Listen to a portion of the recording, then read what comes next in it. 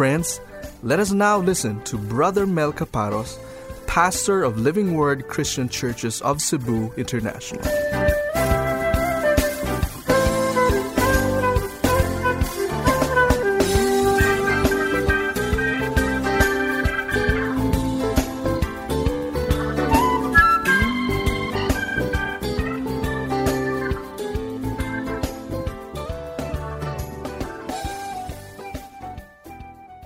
Right now, we're ready to go to God's Word. We're actually going to the last few sermons of the book of Esther. And so today, we will be taking a look at Esther chapter 9, verses 1 to 19. So I'd like to request each one to please rise from their seats as we come before the Lord in a word of prayer.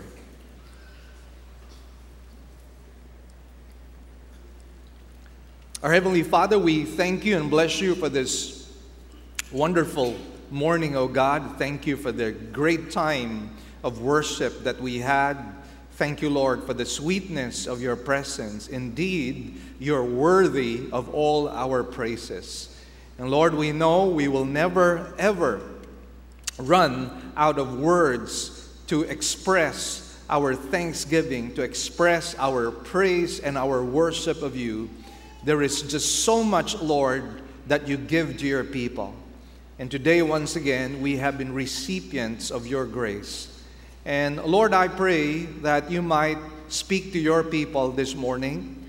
I pray for myself, O God, that you might use me as a conduit of blessing. I pray, Father, that you will give me clarity of thought and clarity of speech. And I pray, Father, that you will open the eyes of the hearts of your people, O God. I pray, Father, that they might see you in a far greater light. And whatever is going to be achieved today, we will give you back the glory, the praises, and the thanks. In Jesus' mighty name we pray. Amen and amen. Let's be seated in the presence of the Lord. I've entitled this morning's sermon, God's Mighty Deliverance and Victory. Now, in the passage that you and I will be studying today, what you and I will see is the faithfulness of God. And His faithfulness is expressed in the deliverance of the people of Israel. The interesting part, of course, is that we know that Israel constantly failed the Lord. Of course, that's not only true in the case of Israel, that is also true in our case as well. But one thing we know about our God, it never stops God from being faithful to us. In fact, that is one of the distinct attributes of God, His faithfulness. His faithfulness never, ever fails, and He will be faithful no matter what. Now, in this chapter, we will see that after all of God's preparations and providential dealings, the day of confrontation now has to take place. The day had finally come for God's mighty deliverance and victory. Now, there are three parts to our study this morning, which I'd like to show to you on the screen. And these are the three parts that we have. First of all, we're going to talk about the timing of God's deliverance as well as His victory. And then we're going to go into detail and talk about the way of God's deliverance and victory. And as our final point, we're going to talk about the celebration of God's deliverance and victory. So let's go straight away right now to our first point, which is the timing of God's deliverance and victory. So let's read verse 1 first of all. It says, "Now in the 12th month, that is the month Adar, on the 13th day, when the king's command and edict were about to be executed, on the day when the enemies of the Jews hoped to gain mastery over them, it was turned to the contrary, so that the Jews themselves gained the mastery over those who hated them." You know, one of the intriguing points of this particular narrative is how God was able to turn things around on behalf of His own people. And what we find here is that the enemies now become the receiving. They now have the receiving end of destruction. And ultimately, Satan's plans will not prosper. God will always succeed. God's plan to preserve Israel and the Messiah was not going to be frustrated. Now, the day of deliverance came after 1 year of waiting. And sometimes we do get impatient, don't we? Sometimes we want God to deliver us straight away. At the soonest possible time, we go through a crisis. We want God to deliver us right at that very point. However, I'd like us to know that the timing of God is perfect. And before He delivers us, God obviously is trying to achieve certain purposes, not only in our case, but probably in the case of the believing community as well as that of the world. And so we just have to simply trust the timing of God. God's timing is always perfect. So there are two lessons that we derive even just here in the first verse. Number one, God has His perfect timing, and so we must learn to wait and trust in Him. Let me just go to Ecclesiastes chapter 3, verses 1 all the way to verse 11. Allow me to read this passage.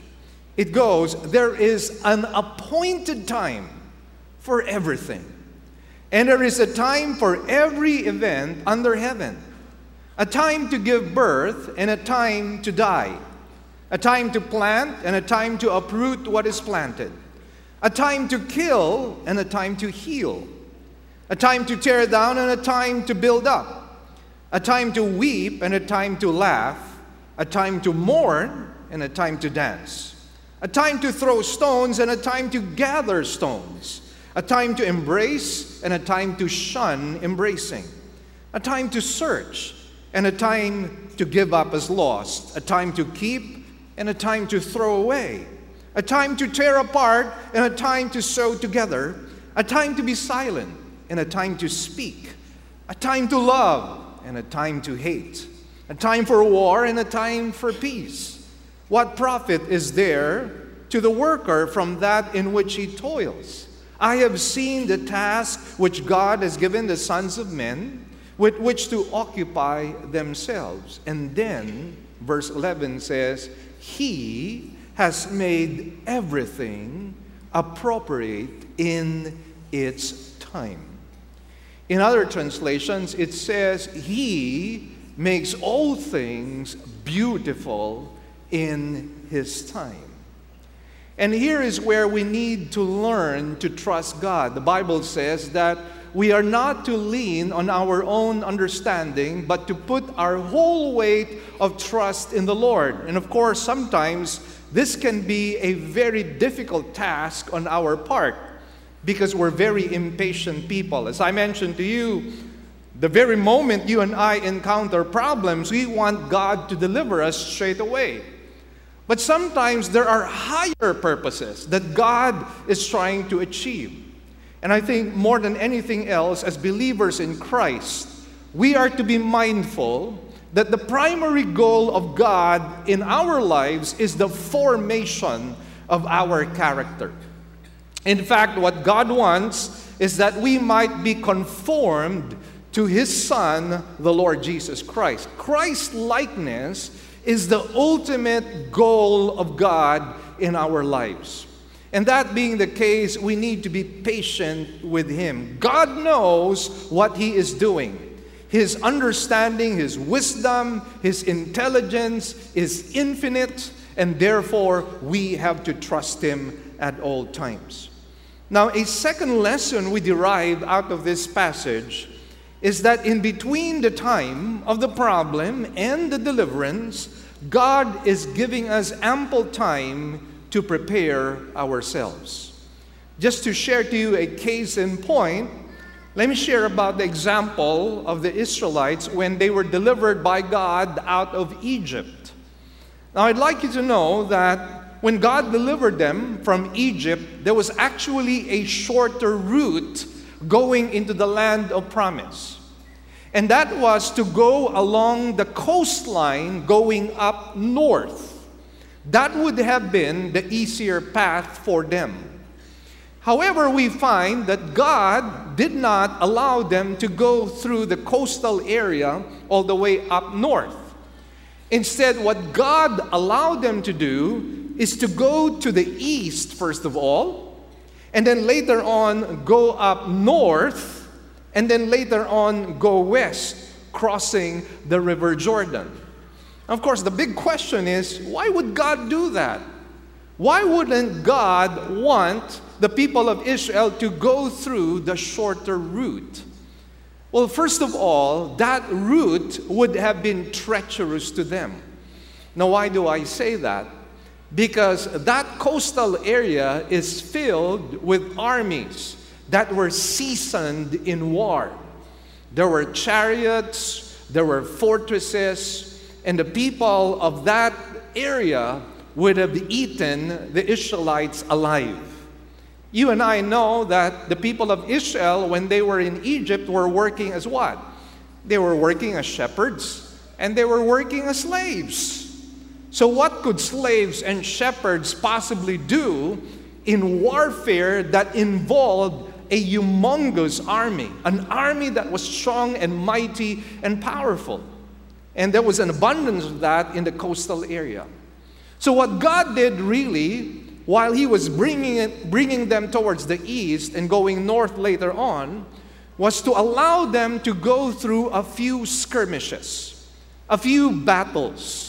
And what do you think God was doing? Well, as the book of Psalms says, God was training their hands for war. God was training their hands for war.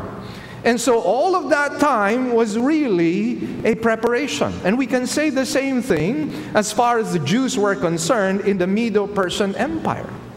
You see, if God did not give them ample time, they would not have been able to prepare themselves to defend themselves. And so once again, we see here the wisdom of the Lord. Now, I don't know if you are in a situation of crisis in your life, and probably you're becoming quite impatient. And you're thinking, Lord, why don't you just give me the shortcut to this? And God will probably tell you, son, my daughter, I don't want you to pass through the shortcut. I want you to go through the sure cut. And this is something that we need to trust God for. God knows exactly what He is doing. And so in the meantime, let's be patient with the Lord. Let's learn to wait upon the Lord. Now, in the second part of this narrative, we will be going into detail into the way of God's deliverance and victory. But first of all, let's read verse 2. It says, the Jews assembled in their cities throughout all the provinces of King Ahasuerus to lay hands on those who sought their harm. And no one could stand before them, for the dread of them had fallen on all the peoples. Now, what I would like to do in this particular verse and in the next few verses is to outline for you how God was able to deliver the nation of Israel. I think it's very important to go into certain details that we might appreciate the providential dealings of God. Well, as the book of Ecclesiastes says, God has appointed everything according to His own time. And that includes all the details of our lives, both big and small. And one of the things we find here is that God gave them the right to defend themselves. And of course, this was coursed through Mordecai, who had now been elevated by the Lord into a position of power as well as authority. Previous to this, before this decree, they were helpless. They were hopeless because the enemies, the nations that were against them, could actually destroy them, annihilate them, and plunder them. But with this decree to be able to defend themselves, now they have the right to be able to protect themselves as well as their family. Now, the second thing we find here is God's empowering upon them. It says, no one could stand before them. Now, how could that possibly happen? Only God could possibly do that. Previous to this, they were helpless and hopeless, and now things have been turned around. The Bible says no one could stand before them. Why? Because if God is for you, you become the majority. Amen? Not the minority. If God is on your side, nobody could stand against you. Now, not only that, we are told in the last phrase, for the dread of them had fallen on all the peoples. God put the fear in the hearts of the enemies of the Jews. And the fact that there was a dread in the hearts of these enemies, you could say that half of the battle or half of the war had already been won. They were already scared of the Jews. So what do we see here? This is a lesson in God's faithfulness. God fights our battles. Amen? God fights our battles. Could you say to your neighbor, God fights our battles? Now, it's very important to refresh our memories with that. Why? Because oftentimes we think we're alone. Oftentimes we think that we're fighting our own battles and that God has deserted us, God has abandoned us. That is so far from the truth. The book of Hebrews says that He never abandons His people, He never deserts His people.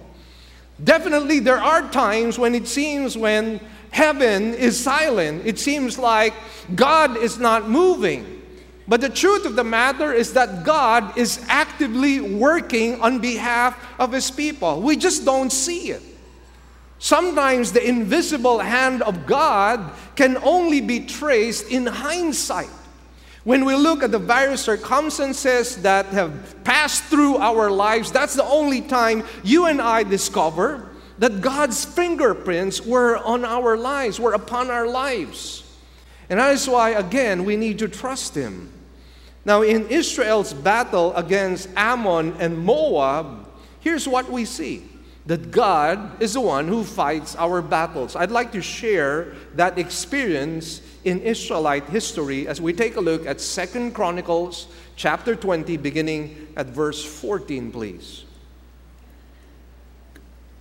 It says, "Then in the midst of the assembly, the Spirit of the Lord came upon Jahaziel, the son of Zechariah, the son of Benaiah, the son of Jael, the son of Mathaniah, the Levite of the sons of Asaph. And he said, 'Listen, all Judah and inhabitants of Jerusalem, and King Jehoshaphat, thus says the Lord to you, do not fear or be dismayed because of this great multitude.'" I mean, we're talking about the combined armies of Moab and Ammon. Definitely, that was a formidable force. But then again, here's what God says, "For the battle is not yours, but God's." Amen? The battle is not yours, but God's. "Tomorrow go down against them. Behold, they will come up by the ascent of Ziz, and you will find them at the end of the valley in front of the wilderness of Jeruel. You need not fight in this battle. Station yourselves. Stand and see the salvation of the Lord on your behalf, O Judah and Jerusalem. Do not fear or be dismayed. Tomorrow go out to face them, for the Lord is with you." Amen? The Lord is with you. That is why no matter how formidable the forces of the enemy might be against us, we have nothing to fear. Why? Because God is on our side. And again, this is something very important for us to be reminded with. And I'd like to remind you as well that God is not only with us. He is not only Emmanuel, God with us, but God is already in us. How? By the indwelling presence of the Holy Spirit. As I was meditating on this particular thought this morning, I was deeply humbled by the fact that God could actually make our bodies His dwelling place. And I'm thinking about the fact that in our lives, there's so much unfaithfulness. Not necessarily in our actions, but maybe in our thoughts, in our motives, in our intentions. There's so much unfaithfulness to God. And yet the interesting part, the humbling part of it, is that God continues to abide in us, and He will abide in us forever. There will never ever be a time wherein the Holy Spirit will actually depart from us. And as I meditated on that thought this morning, I was deeply humbled by that. And I said, Lord, how could a holy, transcendent, glorious, mighty, powerful God, the creator of the universe, choose to live and dwell in our own human body, when you know, Lord, that there are many times that we betrayed you, many times wherein we will deny you, and yet that will never ever stop you from being faithful to us. That to me is really mind-blowing and humbling. And by the way, that to me as well is my confidence. That wherever I go, whatever things I face in life, God is not only with me, He is in me. Amen? And He is for me. Hallelujah. And so we rejoice in that, dear brothers and sisters. You know, one of the interesting things that I meditated on this morning, I was meditating on the Gospel of Luke, chapter 6. And the Gospel of Luke chapter 6 was talking about, the context there has to do with loving our enemies. It is turning our other cheek. And then there was a passage there that jumped out of the page, and you know, it was a God moment for me. For the Bible says that God is kind to the ungrateful and wicked men. God is kind to ungrateful and wicked men. And that is why He could tell us, love your enemies. Why? Because He practices what He preaches. All over the world, what do we see? We see perversion, we see wicked men, we see ungrateful men. Men have been blessed by God on this earth. God has made the rain to fall both on the righteous and the unrighteous, both on the believer and the unbeliever. The sun has shined both on the believer and unbeliever, both on the righteous and the wicked. There has been no distinction. Even people who are rebelling against God are recipients of the common grace of God. That is the love of God.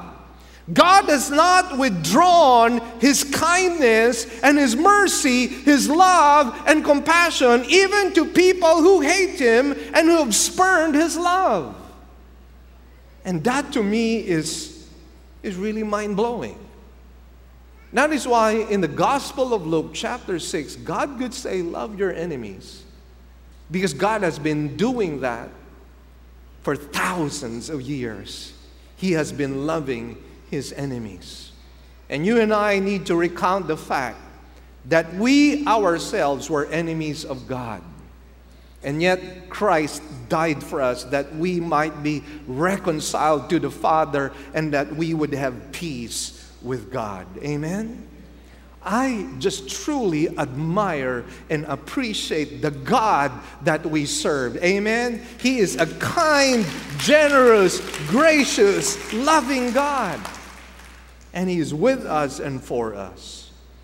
Now let's continue on with the other ways by which God delivered the nation of Israel. Let's take a look at Esther chapter 9 and verse 3 and 4. It says, even all the princes of the provinces, the satraps, the governors, and those who were doing the king's business assisted the Jews, because the dread of Mordecai had fallen on them. Indeed, Mordecai was great in the king's house, and his fame spread throughout all the provinces. The man Mordecai became greater and greater. So what do we find here? Here's another way by which God delivered them. You find the assistance of the authorities or the governors of the day as they feared Mordecai. Now, why did they fear Mordecai? Because now he had become powerful. He was a helpless person. Remember? He was mourning, he was grieving, he was crying for his people. He was afraid for his own life. He was afraid for the life of Esther. He was afraid that the nation of Israel would be annihilated. And we know that they understood the promise of the Messiah. And he knew that if Satan succeeded, if Haman succeeded, all of the promises of God would no longer take place. But then, of course, we know that God can never, ever be frustrated. Amen? Satan might throw all of his might and force against God, against his people, and against the purposes of God, but he will never, ever succeed. For the Bible says, greater is he that is in us than he that is in the world. Amen? Our God is greater. Our God is greater than all. Now, we find a few notes here. God made a nobody into a somebody. Now, God specializes in those things, doesn't he? Amen?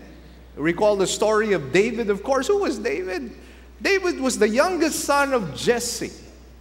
The family of Jesse was really an insignificant family, an irrelevant family. It was not really a popular or influential family. And David happened to be the youngest. And what was his job? Well, his job was taking care of the sheep of the family. He was a shepherd. And all of a sudden, he was thrust into the scene. I mean, from obscurity, all of a sudden, he became famous. How? He became famous when he did battle against Goliath, a 9'9" giant. How could this teenage boy, probably around 17 years old, win against a seasoned 9'9" giant, the champion among the Philistines? And yet, once again, God was able to show forth this power through this teenage boy, and all of a sudden, he was thrust into popularity. He became very famous, and later on, he became the king of Israel. God specializes in those things. I recall the story of Joseph the dreamer as well. From prisoner, he becomes prime minister. Now think about this. How many times has this actually happened? Wherein you find an ex-convict becoming a prime minister. How many times has history told us that narrative or that story? I don't think there are many times. Probably that would be the only occasion wherein an ex-convict becomes a prime minister. And once again, what do we see here? We see the power and the might of God. There is nothing difficult with God. And that is why in this crisis moment in the nation of Israel, as they were looking for a deliverer like Moses, as they were looking for a deliverer like Aaron, God was equal to the scene. God was equal, more than equal, to the crisis that the people of Israel were facing. God raises up a nobody and he becomes a somebody. And what we find here was a no-win situation on the part of the enemies of Israel. Why do we say that? Because now the authorities were on the side of Israel. Wherein previous to that, they were actually willing to pounce on a helpless nation. God had put fear in the hearts of the government officials. Initially, it was Mordecai who was fearful, but now the tables were turned around. This was something, by the way, that God has done all throughout the history of Israel. In fact, this was something that God promised as early as the book of Deuteronomy, as they were going to face many nations in the land of Canaan. Obviously, they were fearful. They were afraid. They were overwhelmed by the task. They did not know if they would be able to win those wars, most especially against these powerful Middle Eastern nations that had great fortresses and chariots and great weapons, who were seasoned in war. And yet this is what God promised in the book of Deuteronomy chapter 2, verse 25. Could you please turn your Bibles there? God says, Deuteronomy 2, verse 25, "This day I will begin to put the dread and fear of you upon the peoples everywhere under the heavens, who when they hear the report of you will tremble and be in anguish of you." As I mentioned to you, half of the battle has already been won. If people are fearful of you, half of the battle has been won. This is true even in the arena of sports. I mean, if your opponent is afraid of you, you've won half the battle already, because it's a mind thing as well. It's not just about muscles. It's not just about brute strength. It's also a mental thing. And God knew exactly how to play against the mind of His people by putting fear, by injecting fear in their hearts. And this is exactly what you and I see in this particular scenario. And then in Esther 9, 5 all the way to verse 10, we find the act of God's deliverance and victory in Susa. Let me read verse 5. "Thus the Jews struck all their enemies with the sword, killing and destroying, and they did what they pleased to those who hated them. At the citadel in Susa, the Jews killed and destroyed 500 men. And Parshandata, Dalphon, Aspatha, Poratha, Adalia, Aridatha, Parmashta, Arisai, Aridai, and Vaisata." Now, who were these guys? Well, verse 10 tells us who they were. They were the 10 sons of Haman, the son of Hammedatha, the Jews' enemy, but they did not lay their hands on the plunder. So here was the victory that God gave to them, the execution of 500 enemies of the Jews in Susa, which was the citadel of the king. And together with them, the 10 sons of Haman were killed as well. And what do we see here? We see God's poetic justice. The only thing in the mind of Haman was the destruction of the people of Israel. Now notice how God turns things around, and here we see poetic justice. Now, I know that there are certain people who are suffering as a result of injustice and some form of oppression. I mean, this is not the day and the time of slavery, obviously, but it's possible that you yourselves are experiencing some form of oppression. Probably some of you who are employed are feeling some form of oppression with your employers. That's possible. Or maybe there are some people who are so influential, so powerful, and they're trying to bully you. They're intimidating you. They're pressuring you, and somehow you give in to that pressure. You give to them what they do not actually deserve, but you're forced to give it to them. And probably there are some people in your family who have been hurt, who have become victims. And some of you are wondering, will justice ever take place? And sometimes when we look around and there's so much injustice taking place, we wonder, will there be justice? And the thing I'd like to be able to say to you is that our God is a God of justice, and the justice of God is perfect. And here's the thing. If God will not judge them in this life, know this, He will definitely judge them in the next life. Amen? And that is why we have to trust in the goodness of God. We have to trust in the justice of God. Now, God might allow us to see with our own eyes justice being played out right before our very eyes. Praise God if that happens.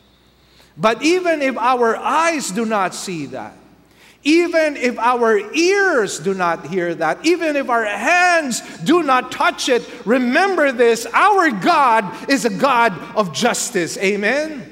God's eyes are upon the world. Amen? His eyes are upon the righteousness and the evil that is taking place in this world. And one thing we know, those who are righteous, God will reward. Those who are evil, those who are perverse, they will be judged by God. They will be punished by God. That's what we know about our God. So let us not fret, because oftentimes we fret and we get angry, even against God. And we say, Lord, why aren't you doing anything at all? God is doing something. Sometimes we don't even know that His justice is already at work. And again, here's where we need to trust the Lord, our God. Now, an interesting point in what we read is that the narrator points out that the Jews did not take the plunder, which meant that their only interest was their own survival. If you recall, the decree that was published by Mordecai included a stipulation wherein they could actually take the plunder or the spoil. Yet, interestingly, we find that the Jews, compared to their enemies, were on a higher moral ground. Haman wanted all the wealth to be plundered amongst the Jews. But the Jews were saying, we don't want any of that. All we want to do is to live our lives as ordinary citizens of this Medo-Persian Empire. We want to live in peace and in security. That's the only thing we want. And so again, we find that they were actually on higher moral ground. I like what the New Bible Commentary says about this. It goes, in accordance with the example of Abraham, they preferred not to enrich themselves through the fall of their enemy. Such unusual self-restraint would not go unnoticed and would commend the Jews in the estimation of the people.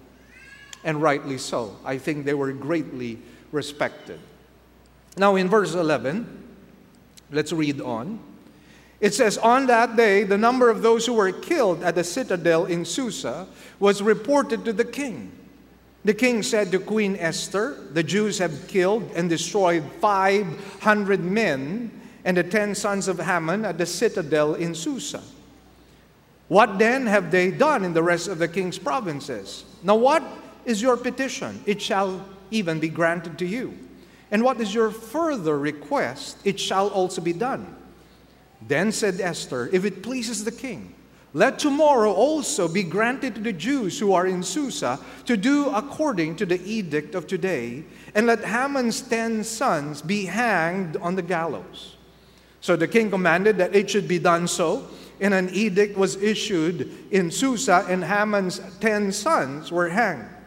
The Jews who were in Susa assembled also on the 14th day of the month, Adar, and killed 300 men in Susa, but they did not lay their hands on the plunder.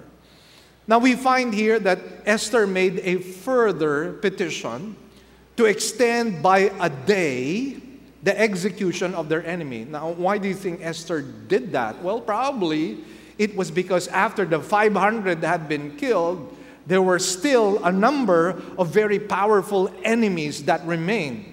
And their hatred could still actually be a threat to the nation of Israel. And that being the case, in wisdom, Esther asked the king if the king could possibly extend that decree to one more day so that they could defend themselves. And so what happens is another 300 were killed, a total of 800 therefore, plus Haman's sons, who were killed, were now hanged on the gallows. Now, some of you might think, well, they're dead already. Why do you have to hang them on the gallows? Well, I believe it was making a statement.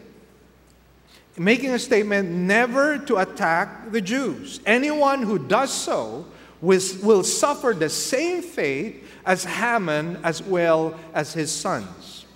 The Bible Knowledge Commentary says this, many have questioned why the Jews wanted to impale the already dead bodies of Haman's 10 sons. This was not an unusual practice in the ancient Near East. It was a visual warning that others better not commit the same crime as the punished ones. So it served as a deterrent to the other nations that they may no longer harm the Jews. Once again, by the way, the narrator points out that the Jews did not take the plunder. Now remember, this was an extended day. They could have changed their minds. They could have said, what fools we were. We did not take the plunder. We could have been rich. We could have been wealthy overnight. Now, we have an extension. We have one more day. Maybe we can take the wealth of these people. Nevertheless, once again, they prove their consistency. They do not take any of the plunder. And once again, it only meant they just wanted to survive. Now, the seventh way by which God delivered them would be acts of deliverance and victory, this time in the provinces. So far, what we have covered was the victory that God was able to accomplish in Susa, the citadel of the king. Now let's take a look at what happens in the provinces. Now, here's what we see in verses 16 and 17. It says, now the rest of the Jews who were in the king's provinces assembled to defend their lives and rid themselves of their enemies and kill 75,000 of those who hated them. But they did not lay their hands on the plunder. This was done on the 13th day of the month Adar, and on the 14th day they rested and made it a day of feasting and rejoicing. Now, can you imagine 75,000 of their enemies were killed? Now, I'd like to make something quite clear. The people of Israel were not instigating violence. They were not the agitators. They were not the ones who were aggressively pursuing their enemies. Remember, the decree was to simply be able to defend themselves. So what this simply means is this, that these 75,000 people were the ones who were instigating the attack. They were the ones who were assaulting the Jews. They were the ones who were aggressively fighting against the Jews. That speaks, of course, of their hatred of the Jews. They wanted to get rid of the Jews. And yet, thankfully, once again, by God's empowering, by God's mighty deliverance, these 75,000 that attempted to kill the people of Israel, they instead suffered the same fate that they intended to happen to the nation of Israel. They met their death. So once again, here we see the deliverance of God.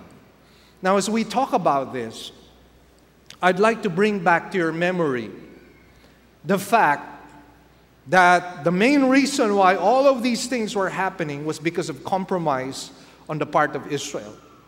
They were not supposed to be in the Medo-Persian Empire. Where were they supposed to be? They were supposed to be in the land of Canaan. If they had only obeyed the perfect will of God, none of these things would have happened. They would not have been threatened with violence. There would have been safety and security in the land of Canaan because that was the perfect will of God. And yet here's what you and I see. We see the kindness of God. We see the faithfulness of God. We see the faithfulness of God to His covenant with Abraham as well as to David. God did not desert His people in spite of their unfaithfulness. And what lesson do we derive out of this? Isn't that our story as well? Isn't our story a story of failures? Don't tell me you have not failed the Lord because I have failed God. You too have failed the Lord. You too have stumbled.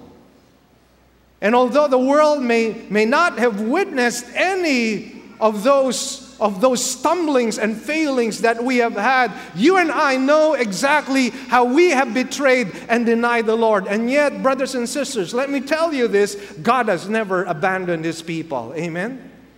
In fact, we have continually experienced His grace in our lives. We have continually experienced the fact that we have food on the table, that we have a roof on top of us, that we're still able to send our children to school, that God still has provided for our needs. Time and time again, this is what you and I see. The revelation of God's goodness and God's kindness in our lives. And why do you think God continues to do that? Because He loves us. You know, we sing this song, our sin is great, but His love is what? His love is greater. Our sin is great, but His love is greater. And the intention of God is this, that as we experience the grace of God in our lives, as we experience the goodness of God in our lives, that we would turn back to Him in repentance and say to Him, God, I'm sorry, I have failed you many times over. And yet, Lord, you have remained steadfast in your love towards me. You have never abandoned me, Lord. In fact, there have been seasons in my life when my life was stained with darkness, it was stained with sin. And yet during those moments, Lord, you had revealed yourself as a God of love, as a God of compassion. It was even during those times, Lord, that your manifest presence was so great and so powerful. I felt the embrace of your love. I felt your presence, your sweetness. Lord, how could you possibly do that? But that's the story of every believer in Christ. That was the story of Peter, who denied the Lord 3 times. Yet interestingly, intriguingly, he is the first preacher who launches the gospel ministry in the book of Acts. Why did God choose Peter of all? Why not James? Why not John? Why not Matthew? Why not Andrew? Why not the other apostles? Why Peter? Because you know what? Peter was a trophy of His grace. Amen? We are all trophies of the grace of God. Amen? That's what you and I are. And you know, the whole world looks at that. Even the angels and the demons observe that and witness that. They see the goodness of God in our lives. And they're probably scratching their heads. How could God be so good to such unfaithful, compromising, stumbling people? Yet that is who our God is. God never abandoned us even during our seasons of backsliding. He's always been there. He's always been faithful. That is the story of the book of Esther. So what do you do in such a case? Well, the last part talks about the celebration of God's deliverance and victory. So let's take a look at verses 18 and 19 at this time. It says, but the Jews who were in Susa assembled on the 13th and the 14th of the same month, and they rested on the 15th day and made it a day of feasting and rejoicing. So the celebration on the part of the provinces happened on the 14th day because they just had one day to execute the decree. On the part of those who were in Susa, they had 2 days. And so their celebration took place on the 15th. In verse 19, therefore the Jews of the rural areas who live in the rural towns make the 14th day of the month Adar a holiday for rejoicing and feasting and sending portions of food to one another. And so here we find a great celebration taking place, great worship taking place. And I believe that that should be one of the reasons why we should be worshiping God with all of our hearts, mind, soul, and strength. Because with all the goodness that God has shown in us, I believe here's what's going to happen. Many people have said, many people who have had near-death experiences tell us that their lives have been reviewed. It's something that is fast-forwarded or replayed, in that near-death experience. All of a sudden, they remember all the things they have done. And sometimes they remember the bad things that they have done. And I believe that one of the things that will be reviewed by God for us is the number of times when His invisible hand was working and favoring and granting goodness and love and compassion towards us. I'd like to be able to see that day. I'd like to be able to kneel down before my Master and my Savior. And just like the 24 elders that you find in the book of Revelation, I'd like to lay my crowns before the Lord and prostrate myself before Him and worship Him and thank Him for the rest of eternity. Eternity will reveal to us the many intricate details of how God has been so good and so loving to us. And that is why I challenge you, brothers and sisters. Oftentimes our worship towards the Lord is half-hearted. Oftentimes our worship of God is so casual and so light-hearted. There are no religious affections. We're just simply mouthing words and we're simply singing songs. But do you feel the import and the significance of those songs? Do you really admire the redemption and the atonement that God has given to you? Do you admire the many miracles that God has performed in your life? Does that cause your heart to be warm towards God? Does that cause you to worship Him? Because He deserves the highest praise.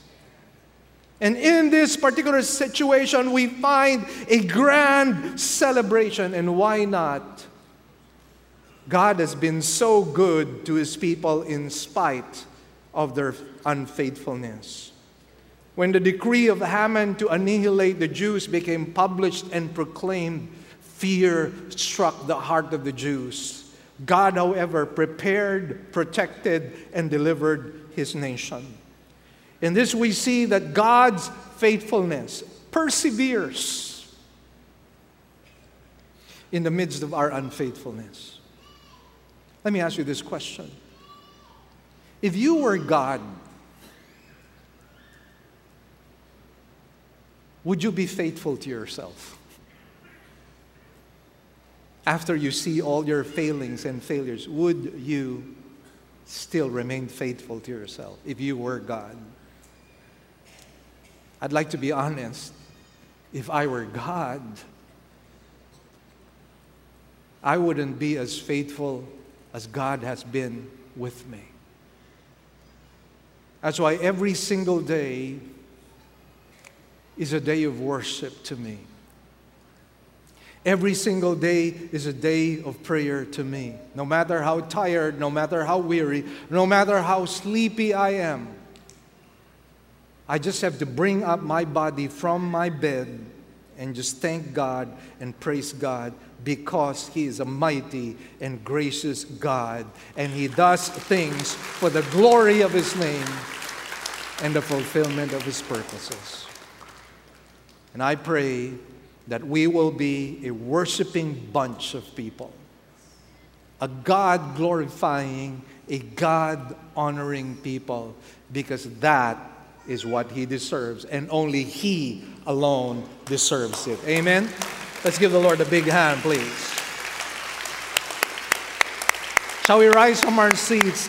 Come on, let's give the Lord our praise. Hallelujah. Let's give God a standing ovation. Hallelujah. Hallelujah. We bless You. We worship You, O God. Let's declare our praises to Him. Hallelujah. Thank You, Jesus. Thank You, O Lord. Thank You, O Father. Our Heavenly Father, we thank You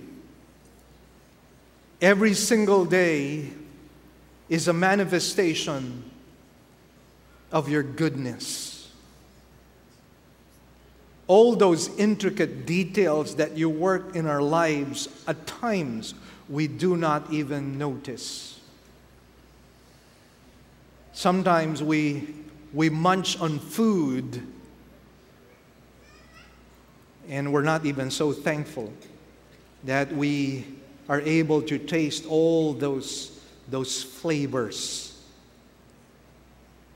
Our eyes see so many colors and so many shapes, so many things of beauty and wonder, and yet our eyes do not gaze into the heavens and acknowledge that all of these things are from you. Yet, Lord, you are so tender. The book of Isaiah says, Lord, that a mother can never forget her nursing babe. And you will never ever forget us, Lord, for you have inscribed us in the palms of your hands. And every time you look at the palms of your hands, you see us. And in your tenderness, in your gentleness, you just love us and love us and love us and love us and love us. Thank you, Jesus. Thank you for who you are. Thank you for your faithfulness in our lives. Thank you for your kindness and mercies. And Lord, may we not be thrifty with our worship. May we not be stingy in glorifying your holy name. But may we be extravagant in our praise and in our worship, declaring you for who you really are. May we not be stopped and hindered. May our hearts be continually warm towards you, O God. May our gaze be heavenward at all times. Help us, O God, to be like Peter, who stood up from where he had fallen and became a mighty force, a trophy of your grace. That's what we want to happen, a trophy of your grace. And Lord, we thank you for today. Thank you for the opportunity to give our tithes, our grace gifts, and our offerings. Lord, use them for the glory of your holy name. And would you be so kind, Lord, to bless us, not because we're greedy, but because we want to be partners with you in your work. And Lord, whatever has been achieved today, we give you back the glory, the praises, and the thanks. In Jesus' mighty name we pray. Amen and amen.